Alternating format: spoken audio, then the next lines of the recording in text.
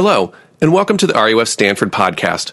RUF Stanford is a ministry that relies 100% on the generosity of donations in order to serve the Stanford community. Feel free to support us by going to givetoruf.org. We hope you enjoy the sermon. Welcome back to RUF. Glad you all are here tonight.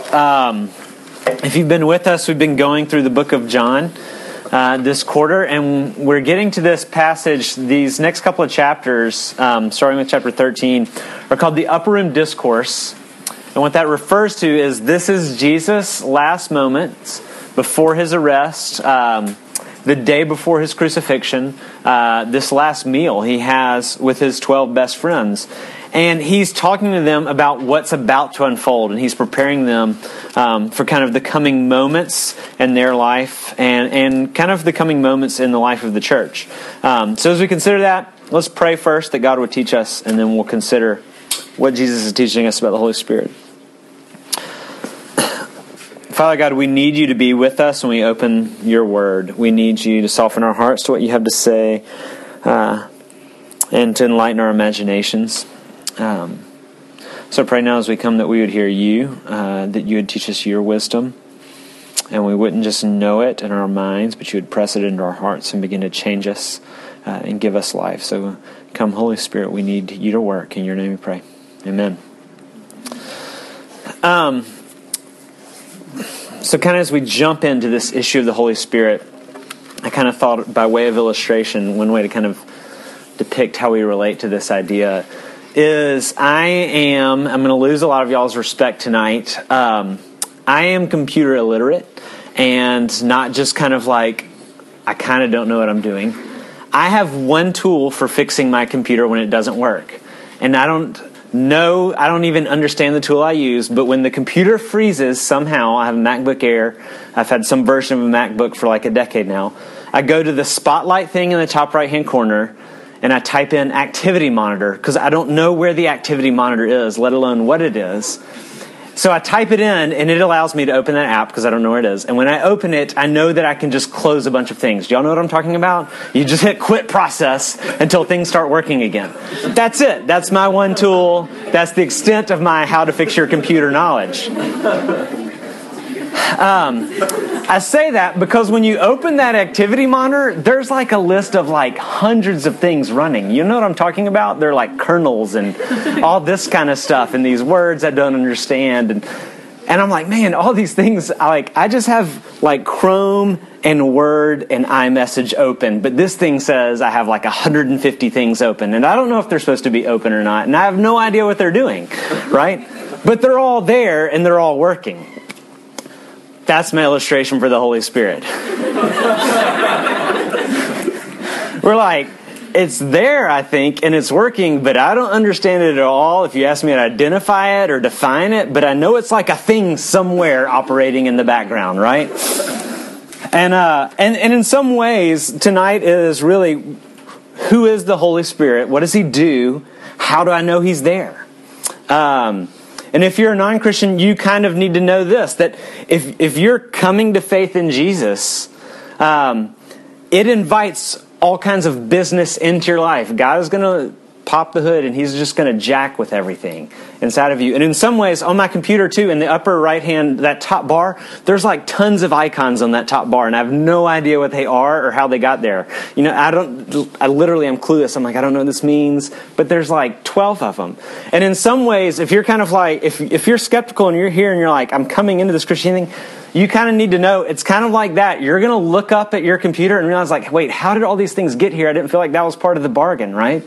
And those things, they're there. I don't know how they got there, but I feel like I shouldn't get rid of them, and now they're in my life. So if you're here and you're like, I don't know what I think about Christianity, but I kind of like Jesus, and I kind of like want to get close to him and have a relationship with him, just so you know, you're downloading a bunch of other software that you won't understand that will be running on your computer now. And we'll try to understand a little bit of that tonight. Does that make sense? Yes? No? Maybe? Okay.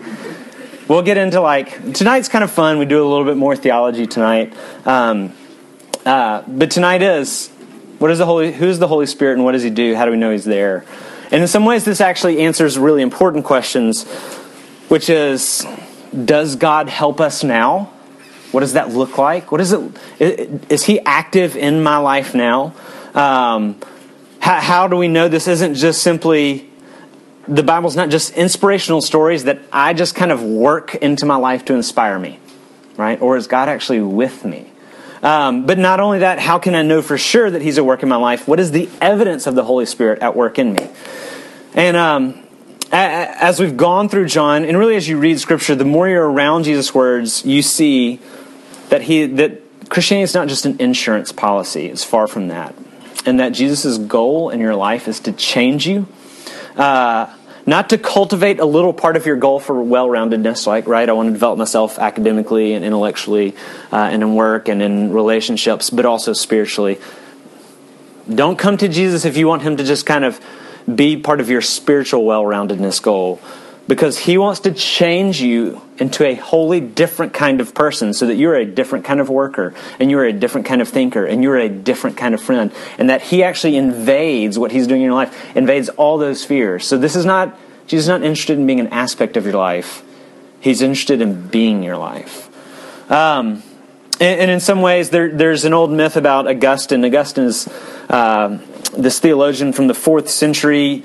You might be familiar with his Confessions. He wrote this kind of beautiful story of his own conversion, and it has a lot of beautiful theology woven through it. He's probably the most important theologian of the first 1,000 years of the church. But his life before he was a Christian, before he came to faith, was very wild, and he chronicles that. And there's a story told, kind of a myth, we don't know if it's true or not, but there's a story told about when he was walking through the street in Milan that one of the prostitutes he used to frequent screamed at him, "Augustine, Augustine." And he didn't turn around, and she finally said, "Augustine, it is I." And he turned around and he said, "Yes, but it's no longer I." And his point being that God is after our hearts, and Jesus is after our hearts. He is after making us a wholly different kind of person. And the doctrine of the Holy Spirit is actually vital for understanding what that means. So what we're going to do tonight is we're going to do a quick, not nearly in-depth enough kind of look at what the Trinity is. We need to talk about that. And then 2 aspects of the Holy Spirit's work. He does far more than these 2 things, but the 2 aspects that Jesus addresses in these chapters. Chapters kind of 14 through 17 in John are some of the most extended discourse on the Holy Spirit. So quick lesson on the Trinity, real quickly. One thing all Christians throughout all of history at all times and in all traditions, Catholic, Eastern Orthodox, Protestant, those are the 3 broad historic traditions. All of them have said that the thing that sits at the heart of the Christian faith is the Trinitarian nature of God. Ink has been spilt over millions of pages and over thousands of years to explain what it means that God is one and God is 3 persons. That He's one in substance, but He's tri-personal. We cannot explain that tonight. The church has been explaining for 2,000 years, and there's still mystery there. But I want to make 2 brief points about the Trinitarian nature of God, and then we'll go on and talk about the Holy Spirit. From the very beginning of the Bible, from the opening chapter, the Bible establishes that God Himself is a community by Himself.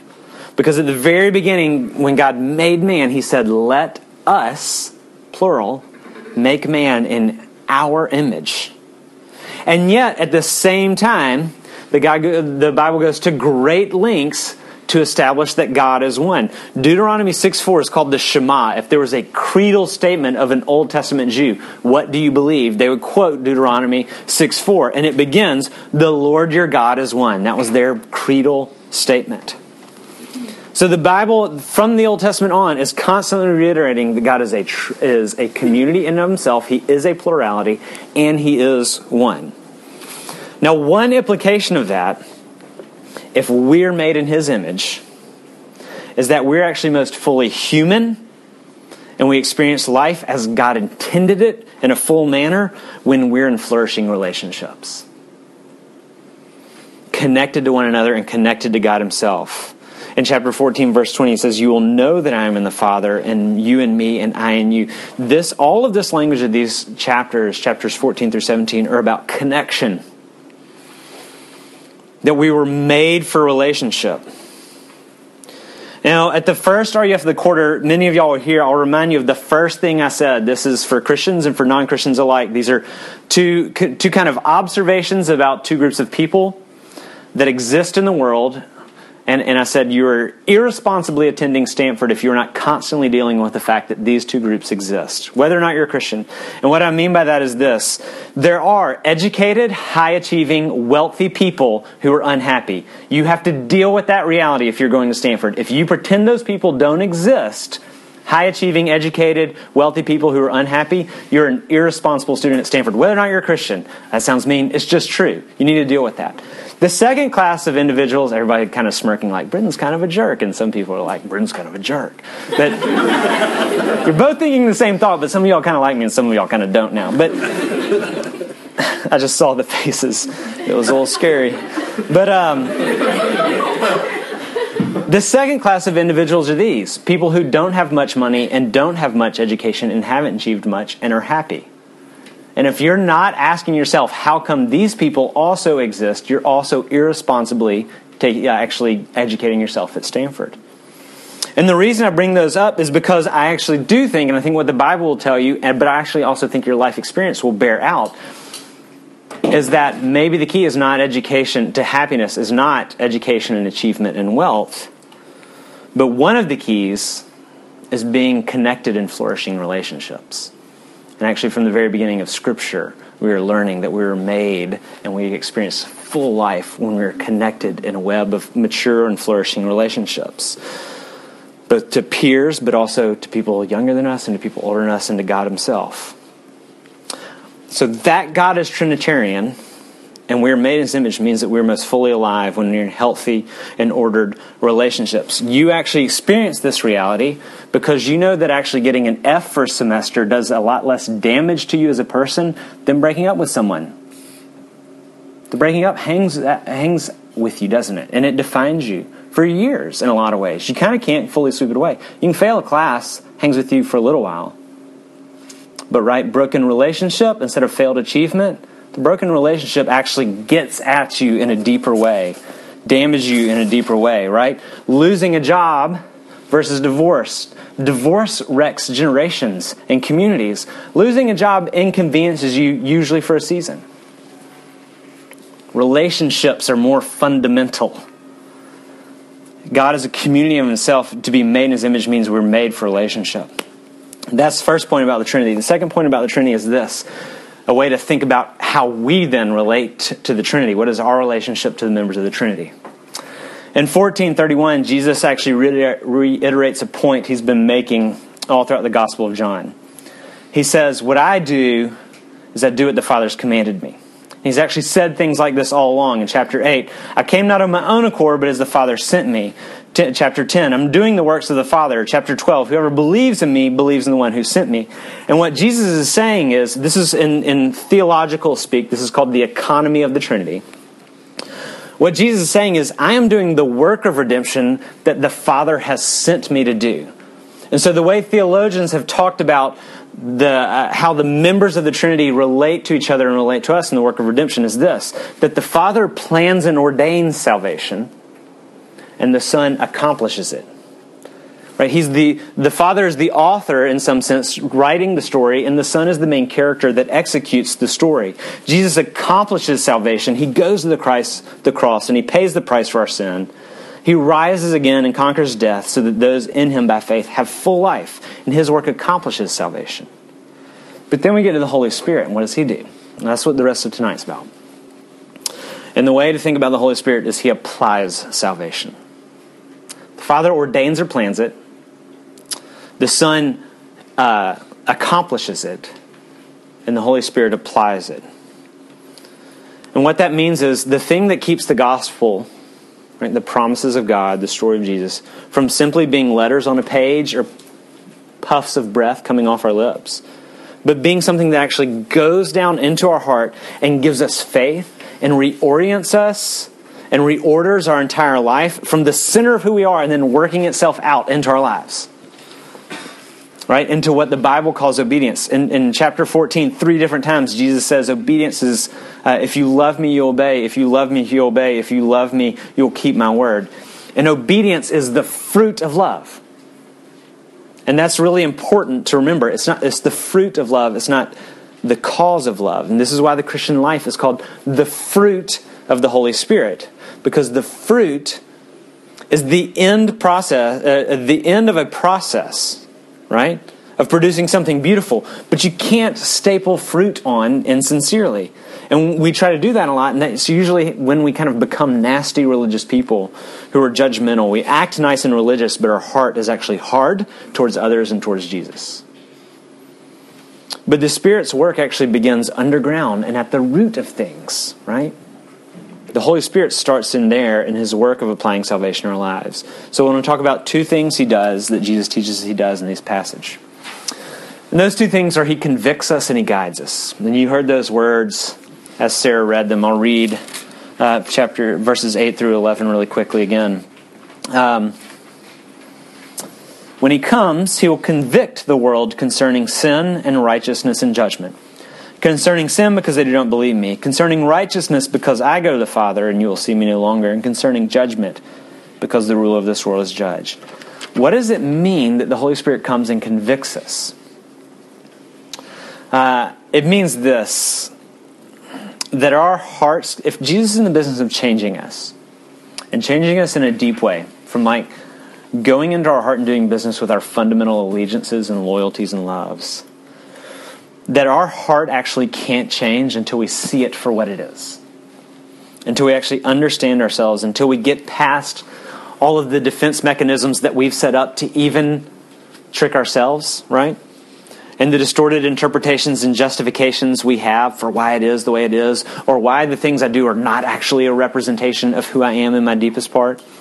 What the Holy Spirit does is cuts through and shows you what's in there. So what does it mean that He convicts us? We'll go through these. Convict concerning sin and righteousness and judgment. It says He'll convict the world concerning sin because they don't believe in me. From Genesis 3 on. Sin is viewed not simply as misbehaving. It's not simply doing bad things. Sin as its heart is mistrust of God. That's Eve in the garden. This is the first moment. I don't trust God on this rule about this fruit, regardless of what you think about the fruit and the tree and all that other kind of stuff. Fundamentally, what happened in Eve's heart was, I don't trust what God says about this. I trust the serpent and I trust my own logic. Now think about this. What happens in relationships once you stop trusting another person? Once one person says, I don't trust you. Because when you say to someone else, I don't trust you, you're actually pronouncing judgment on their character. Right? And the relationship disintegrates. And the joy of friendship and intimacy at best can only be mimicked from that moment on. Sin is saying, God, I don't trust you. And we can't understand Jesus, and we actually can't find joy in His redeeming love until we actually see what He's redeeming us from, until we actually see into our heart and see that what drives us is this uncontested, self-trusting, self-loving, self-protecting, self-obsession. And anytime God's Word contradicts our heart posture, right? God's like, hey, I'm kind of into sobriety. And we're like, I'm not sure, God, that's a great idea. He's like, no, trust me, I made wine. I actually like it, command you to drink it on certain occasions. But sobriety is like a cool thing that leads to flourishing. We're like, I don't trust you, right? Hey, I want you to rest from work, God says, right? You're making your identity. It can't do that. The reason you're freaking out is actually because you work too much and not because you don't work enough. So let me be your identity, not your work, and you'll be happy. God's like, hey, sex really flourishes in an amazing way inside of the covenant of marriage. I know you want it badly. You know how I know? Because I made it awesome, right? This is all from the Bible, right? This is the Britain translation of Song of Solomon. But outside of marriage, it hardens your ability to be human, and it hollows you out when you go on the internet and get in bed with people that you're not in covenant with. Trust me, God says, right? Hey, unforgiveness is killing you. You think it won't. It's killing you. You should try forgiveness. And every time God says something and we move in opposite direction of that, we're actually saying, God, I don't trust you. You either don't know what you're talking about or you're lying to me. Anytime we act in opposition to His Word, that's what we're saying. That's the implicit judgment we're making. I like you, but I don't trust you. And here's what we want to do. We want to water down the implications of what disobedient means. We want to water down the implications of what our disobedience means about what we really think about God. Like, no, it doesn't mean that about God. Yes, it does. When we're like, hey, God, I kind of think you're wrong in this, we're saying we either don't think you're that bright or actually you're a mean person and have ill will towards me. Every act of disobedience, every feeling of disobedience is passing that judgment on God. And when you start to see that and you start to go, wow, my comfort with my ability to just simply justify lying means that my heart really thinks that God's an idiot when he's talking about how important it is to tell the truth. And when you experience the weight of that realization, that my disobedience actually mocks and belittles the one who made me, when you start to feel the weight of that, that's the Holy Spirit. When we stop justifying and we stop believing our own defenses and we just let what disobedience means mean it. Of like, wow, I think God's an idiot. That's really what I think. I don't trust him. I don't think he's good. The weight of that realization when it's heavy on you, that's the Holy Spirit. That's how you know he's at work in your life. What does it mean that he convicts us? He doesn't just convict us of sin, he convicts us of righteousness. Concerning righteousness because I go to the Father. What does this mean? Well, the way one pastor said it is the difference between a religious person and a Christian is that a religious person repents of their sin, right? They grieve their sin and turn toward Jesus. And a Christian repents of their sin and their good works. What does that mean that we're convicted of our righteousness? It means this. That you start to look at all the nice things about you, everybody has a list of at least I's, right? That you differentiate yourself from other people that you think you're better than. You have an at least I don't do this, or at least I do this, at least I don't have this, or at least I do have this. It means you actually take all of those and you realize, I think I'm better than people because of these things. Because of these achievements, because of my moral stance, my politics, because I go to bed early, because I eat clean, whatever it is. It's our self-produced righteousness. Oh, people on the eating clean thing? Will's laughing. Come hang out in the CrossFit community, man. It's tough. Will's not coming back to RUF, but maybe it was the go to bed early. Was it that or the food thing? I don't know. Okay. We'll meet later. Right, but it's our self-produced righteousness that gives us a sense of superiority. And what it does is it makes us at the very least patronizing towards people we think that we're better than. But more likely, we're often secretly also judgmental and nasty towards the people that we outperform. Right, whether it's in the realm of school, morality, religion, tolerance, whatever it is. And Jesus convicts us of our self-righteousness.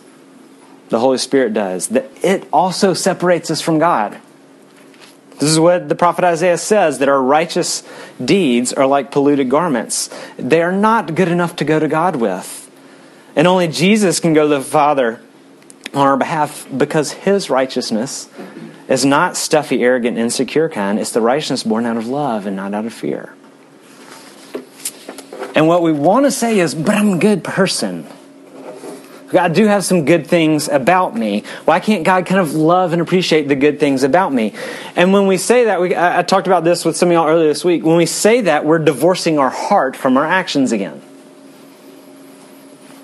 And I used this example earlier this week. If I abandon my most important relationships, right, my wife and my children, let's say I abandon those relationships to serve orphans in a third world country, am I a good person?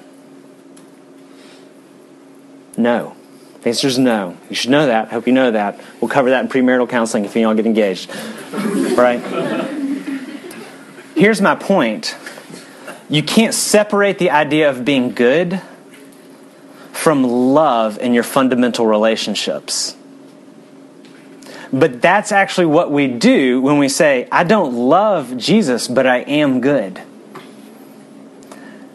When the Holy Spirit comes along and we begin to sense, my need to justify myself and create my own sense of self-righteousness, of moral behavior and achievement and social savvy, it's nonsense. It is shot through with arrogance and fear and judgmentalism and distrust of God and pride. The only righteousness that God accepts is Jesus His righteousness, because it's done with a pure heart. And Jesus goes to be our righteousness before God. The Holy Spirit humbles us from thinking, I'm great and acceptable because of my good things. He convicts us of our righteousness. And lastly, He convicts us of our judgment, because the ruler of this world is judged. When Jesus died, it seemed like the whole Christian enterprise should have been over. And it should have been. Had He stayed in the grave, we wouldn't be talking here today. The church would have never existed. It's impossible to imagine how radically different history would have been, but He rose, and His death and His resurrection are the validation and the power of His kingly claims on creation and on us. And it's His judgment on everyone who opposes Him that Jesus is the King of creation. And He's the King of life. And the Holy Spirit brings home the truth that all other worldly judgments are actually evaluated and judged in light of the crucified and risen Lord. The Holy Spirit convicts. Convicts us concerning sin, concerning our righteousness, concerning judgment. Now, why is this important? And this is vitally important. In some ways, maybe the most important application here is for us to stop hardening our hearts from the process of conviction. And this is why. Conviction, being convicted of things is important. And this is an illustration from Tim Keller. If someone offers you help and you don't think you need it, you feel insulted. If someone offers you help and you think you need a little bit, then you think they're pretty nice. But if someone offers you help and you're desperate for it and you would die without it, that person becomes your Savior. Apart from the Holy Spirit's work of conviction, our hearts can never richly and deeply explode in praise and obedience to Jesus for how He has loved us. The goal of the Holy Spirit is to get you to love Jesus more than anything in the world. Literally. I mean the word literally the way it's traditionally used. The goal of the Holy Spirit is to get you to love Jesus more than anything in the world, and that can't happen until you begin to see that He loved you more than anything in the world. And John says in his letter, this is love, not that we loved Him, but that He first loved us. That even when there was a deep and sneaky and violent opposition to Him at the center of our being, He still forgives you in a deeply and costly and permanent way. This is His work. When it first comes into our life, we call it conversion. Right? Your heart begins to turn towards a new love. But it's also the ongoing work of the Spirit in the lives of Christians, and it's called renewal. A constant turning, right? Spirit convicts us, and then secondly, He guides us. When the Spirit of truth comes, He will guide you into all truth. He will not speak on His own authority, but whatever He hears, He will speak, and He will declare to you things that are come. Verse 14, He will glorify me. This is Jesus speaking. He will take what is mine and declare it to you. What does it mean that the Holy Spirit is going to guide us? And if you're around Christian circles for a while, you'll recognize there's a lot of confusion about what that means. Because a lot of times we think, does that mean He's going to point us to the person we should date, whether or not we should break up with them? Will He tell me kind of what to major in, what classes I should take, what I should do for spring break, which roommate I should choose, the job I should choose? Does the Holy Spirit mean that He makes decisions for us in life that regard simple choices between amoral options that have no moral implication? And the answer is no, absolutely not. That's crazy. I recognize that might trouble some of you, and we can have a longer conversation about it later. But if you want to know, in the Bible, does He ever tell anybody to marry somebody? Yes, He does. When their job is either to constitute the nation of Israel or to birth the Savior of the world. So if you think God is calling you to one of those two things, yes, He might be talking to you about who you're supposed to marry. The only time He tells people what job they should have is if they're going to be a prophet, which means they're the mouthpiece of God to the world, a priest, which means they mediate God's presence to the world, or a king, they govern on God's behalf in the world. So if you think God is telling you what job you should have, then maybe you should be a prophet, priest, or king. We can talk about that. But other than that, the Holy Spirit is not in the business of making those kind of decisions for you. Jesus is telling us two things central to understanding how the Holy Spirit guides us. That the Spirit speaks what the Father and Son have spoken, and he speaks about Jesus. In other words, his guidance is grounded in Scripture, and it's always about Jesus. He guides us through the Word of God, and he guides our hearts toward and into Jesus. So if you want to know, is it the Holy Spirit? The question is it confirming what Scripture says, and is it about Jesus? And before I kind of get into that a little bit further, what that means, I want to remark briefly about the confusion of guidance, because you might feel like these decisions, though, are really important, right? Whether or not I go somewhere for spring break or go abroad next quarter, these decisions are really important, and doesn't God want me to be happy? And then you see our hearts get revealed right there. When we start thinking, these decisions are really important. If God loves me, he would want me to be happy, so he would give me guidance on these decisions. And our hearts are revealed right there. As if believing that if God would tell me how to acquire all my dreams in life, I'll be happy. And that, again, also betrays the very first thing I said in RUF this quarter. Because what we've been saying is, happiness is not guaranteed if you achieve and acquire all the circumstances you want in life. Not biblical happiness, which is called blessedness. Blessedness is the result not of getting what you want, right? But being meaningfully connected and also becoming the right sort of person. And God actually cares more about our happiness than we understand. And his guidance is not involved in the mundane, like what do I study or where do I move kind of questions. He's involved in something deeper, making you the kind of person who's resilient and who's joyful and who's kind and who's self-sacrificing and who's faithful and humble and loving, regardless of the circumstances you find yourself in. You might choose to go abroad and it might be terrible, right? But you become joyful and resilient and kind because you know the height and the depth and the breadth and the width of God's love for you in Jesus. Happiness that's contingent on achieving external circumstances is a path to distress and anxiety and insecurity and becoming less human. But blessedness that's produced internally because the character of Christ and the love of Christ and the confidence of God's love for you, that's a whole different order of happiness. And guess what? You can have it in any circumstance. Right? Do you want a $100 million valuation of your startup or the sure knowledge of God's love? I can tell you which one will make you happy. Right?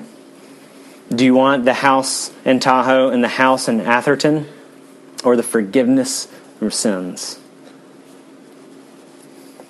Do you want the perfect, 10 pounds less body, perfect CrossFit body, or do you want resurrection life? That one's a little bit closer, but we're still going with resurrection. But this brings us back to why the Spirit's guidance is into the truth of Scripture and about Jesus. Because this is God's story of creation. It's the story of a world that's made beautiful for the sake of beauty. Because beauty is actually good in and of itself. And God made man to be the caretaker and to enjoy the world and for us to enjoy each other and for us to enjoy union and love with God. But we severed our relationship with Him. And the story of Scripture is the story of God's determined and patient and unstoppable plan to make all things new again. To actually restore us to Himself by a Redeemer and by a rescuer on the first Easter Sunday. When Jesus rose, the very first people who met him, the resurrected Jesus, were told about this encounter in Luke 24. And they're walking on the road and they're discussing the events of the previous 3 days because they've shaken Jerusalem. And Jesus says, what are y'all talking about? And they said, we're talking about all this thing just happened. This guy got arrested and he died and things are supposed to change. And then Jesus says this, and Luke says this in Luke 24, verse 27. Beginning with Moses and the prophets, the Old Testament, Jesus interpreted all of Scripture, the things concerning Himself. The story of the Bible, from beginning to end, is the story of a Redeemer. The one who loved us, the one who forgives sin, the one who restores us to God, restores us to one another, who conquers death and makes all things new. The work of the Holy Spirit's guidance is to guide you and to guide me into all the truth about Jesus. And this is why Jesus says what He will do, verse 14, is glorify me. because God actually intensely cares about your happiness and knows it has nothing to do with whether or not you take an art class or an engineering class next quarter, but whether or not your heart experiences the sure knowledge that Jesus, your Redeemer, lives. People call the Holy Spirit the shy member of the Trinity because he doesn't draw attention to himself. He draws our attention to Jesus. And the way one writer said it is he actually understood the Holy Spirit one night when he passed an old historic church that was lit up by a spotlight. Because the spotlight brought out the majesty and the beauty of the architecture. The spotlight doesn't draw attention to itself. It drew attention to the building, and the Holy Spirit draws our attention to Jesus. Which is why Jesus says the main thing he will do is bear witness about me. So what does that mean? It means that when the law of God is becoming a sweeter vision to you of like, I think this is the lovely life, that's the Holy Spirit. It means when the person and work of Jesus is becoming a bigger deal to you, that's the work of the Holy Spirit. It means when you step back and think, I think my impatience with my roommate or my parent, I think God was really patient with me in the person of Jesus. I think I need to be more patient with him. That's the Holy Spirit. It means you think, when you step back and you decide, you know what, I'm going to rest today. Jesus loves me, and I'm not going to slavishly serve the Stanford workaholism, define yourself by your success cult anymore. I'm actually going to hang out with friends, with family. I'm going to worship. Jesus is my righteousness and not my grades. I can trust he has the best in store for me, even if I end up getting a lower grade because I rest today. When you do that, that's the Holy Spirit. That's the one where you're like, yeah, God's going to have to do that one, right? When you love the church, even in its mess, you think, Jesus loved me in my mess. That's the Holy Spirit. When you say, I think I need to tell someone about what I'm looking at on my computer, that's the Holy Spirit. When you sense and begin to give time and maybe money and maybe friendship to people who don't deserve it in order to alleviate even self-inflicted pain and suffering, because that's what Jesus did for me, that's the Holy Spirit. Into Christ-likeness because you're being changed by the truth of what Jesus has done for you. So is the Holy Spirit at work? Yes. He is. And I would say this, don't harden your heart to conviction. Don't be afraid of it. And I think the reason that we're actually most often afraid to that first work of conviction is because actually the main judges, we actually think God is like the other two judges we face all the time. Because we actually grew up facing two judges all the time, and that is ourselves and others. And we are not good judges, and other people are not good judges. And we crush ourselves, and other people crush us. That's why we're afraid of conviction. But neither one of those judges matter in God's courtroom. We're ruthless judges, so of course we're scared of conviction. Let the Holy Spirit show you that God is the judge and he's the justifier. That he is a merciful and forgiving judge. That actually the way we flee his wrath and his displeasure is by running to him. And when you do, that's the Holy Spirit drawing you. Let's pray.